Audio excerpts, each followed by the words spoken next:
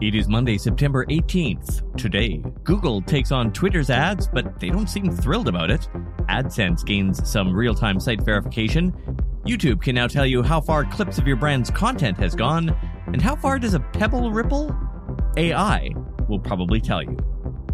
I'm Todd Maffin. That's ahead today in digital marketing. A recent update to Google Ads has thrown a number of advertisers for a bit of a loop, and today the company apologized for the confusion.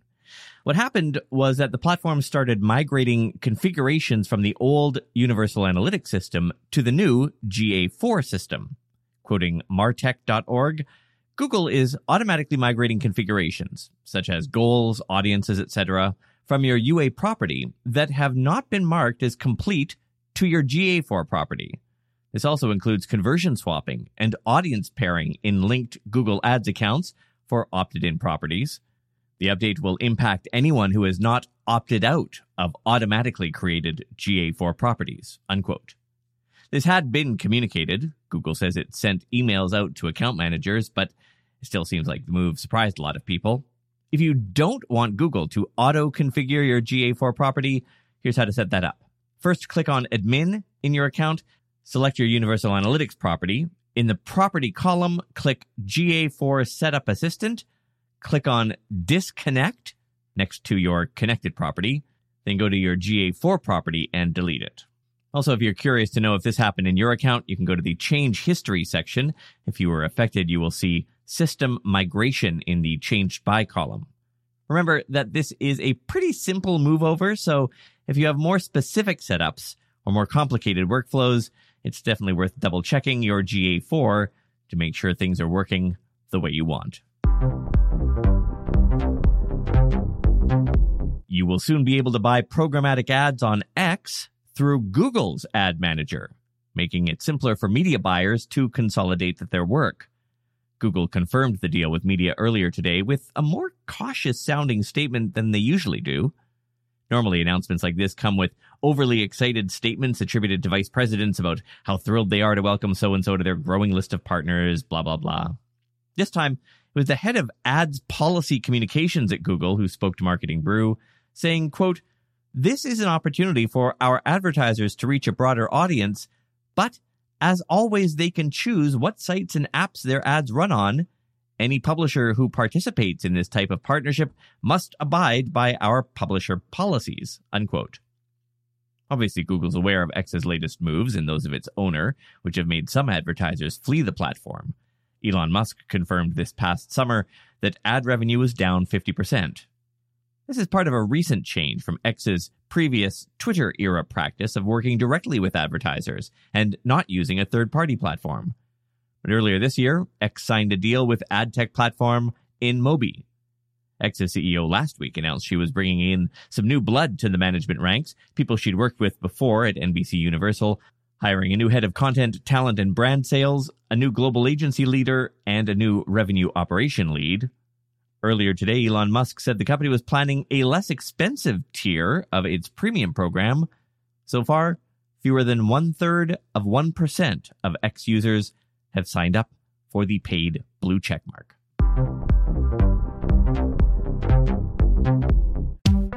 Putting our podcast and newsletter together can get complicated. We had show notes in one place, interview coordination in another, brainstorming somewhere else. It's easy to lose track of the big picture when you have to open a new window for every detail. With Miro, you can bring everything and everyone together in one place, consolidate different points of view, and increase team collaboration all on one centralized board. For instance, we used Miro to figure out the right flow for our newsletter automations. It let us get our team all contributing, including our ad agency people, and saved us a ton of time. And its new AI tool, which summarizes and clusters information automatically, was a game changer. Find simplicity in your most complex projects with Miro. Your first 3 Miro boards are free when you sign up today at Miro.com/podcast. That's 3 free boards at Miro.com/podcast. Today's episode is sponsored by NerdWallet's Smart Money Podcast. NerdWallet's trusted financial journalists use fact-based reporting for some much-needed clarity in the finance world. helping you make smarter decisions with your money. And if you like the format of this podcast, you will love theirs. It's packed with information, but it's brief. Last week, they had a great rundown on car prices. Not just the numbers, but why car prices moved, how weather affects that market. It was super interesting. They also cover things like boosting your credit score, putting money away for retirement, saving on travel, and so on. So yeah, listen to NerdWallet's Smart Money Podcast on your favorite podcast app. Future you will thank you. Google AdSense has upgraded its site verification methods with a few changes aimed at making it easier to verify your site ownership and check your ads.txt status. Here is what's new. First, when you add a new site in AdSense, Google will now verify your site ownership in real time. They've added a new verification method, letting you use a meta tag in your HTML instead of the AdSense code snippet.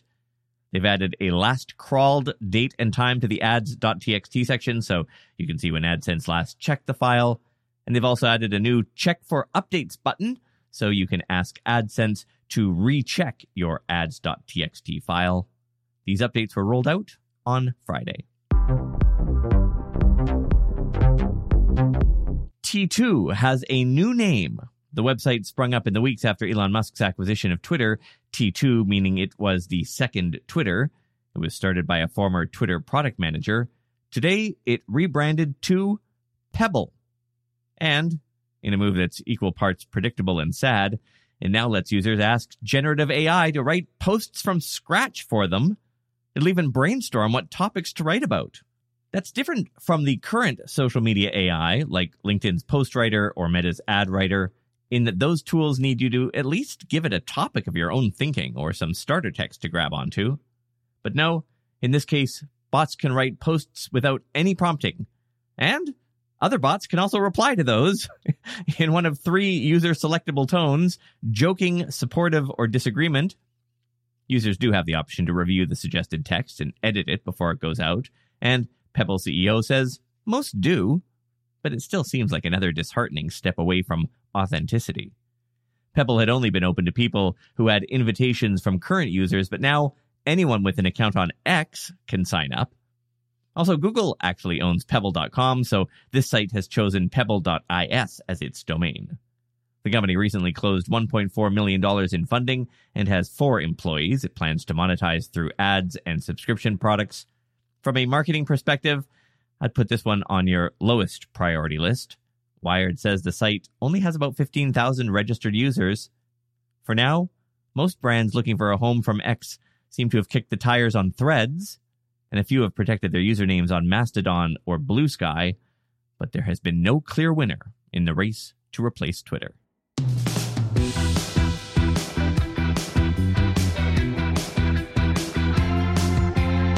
We do have a Pebble account, which we had put on ice, but I think we'll start posting headlines there to it again. We have a Pebble account, a Spoutable account, a Blue Sky account, a Threads account, a Mastodon account, and a Post.news account, in addition to LinkedIn and Facebook group and Facebook posts. We're almost everywhere. And the links to the social media channels that we have are in the show notes. It's also usually easiest to find us by just looking for Today in Digital. That's our usual account name, and mine is just my name, Todd Maffin. Thanks for listening. See you tomorrow.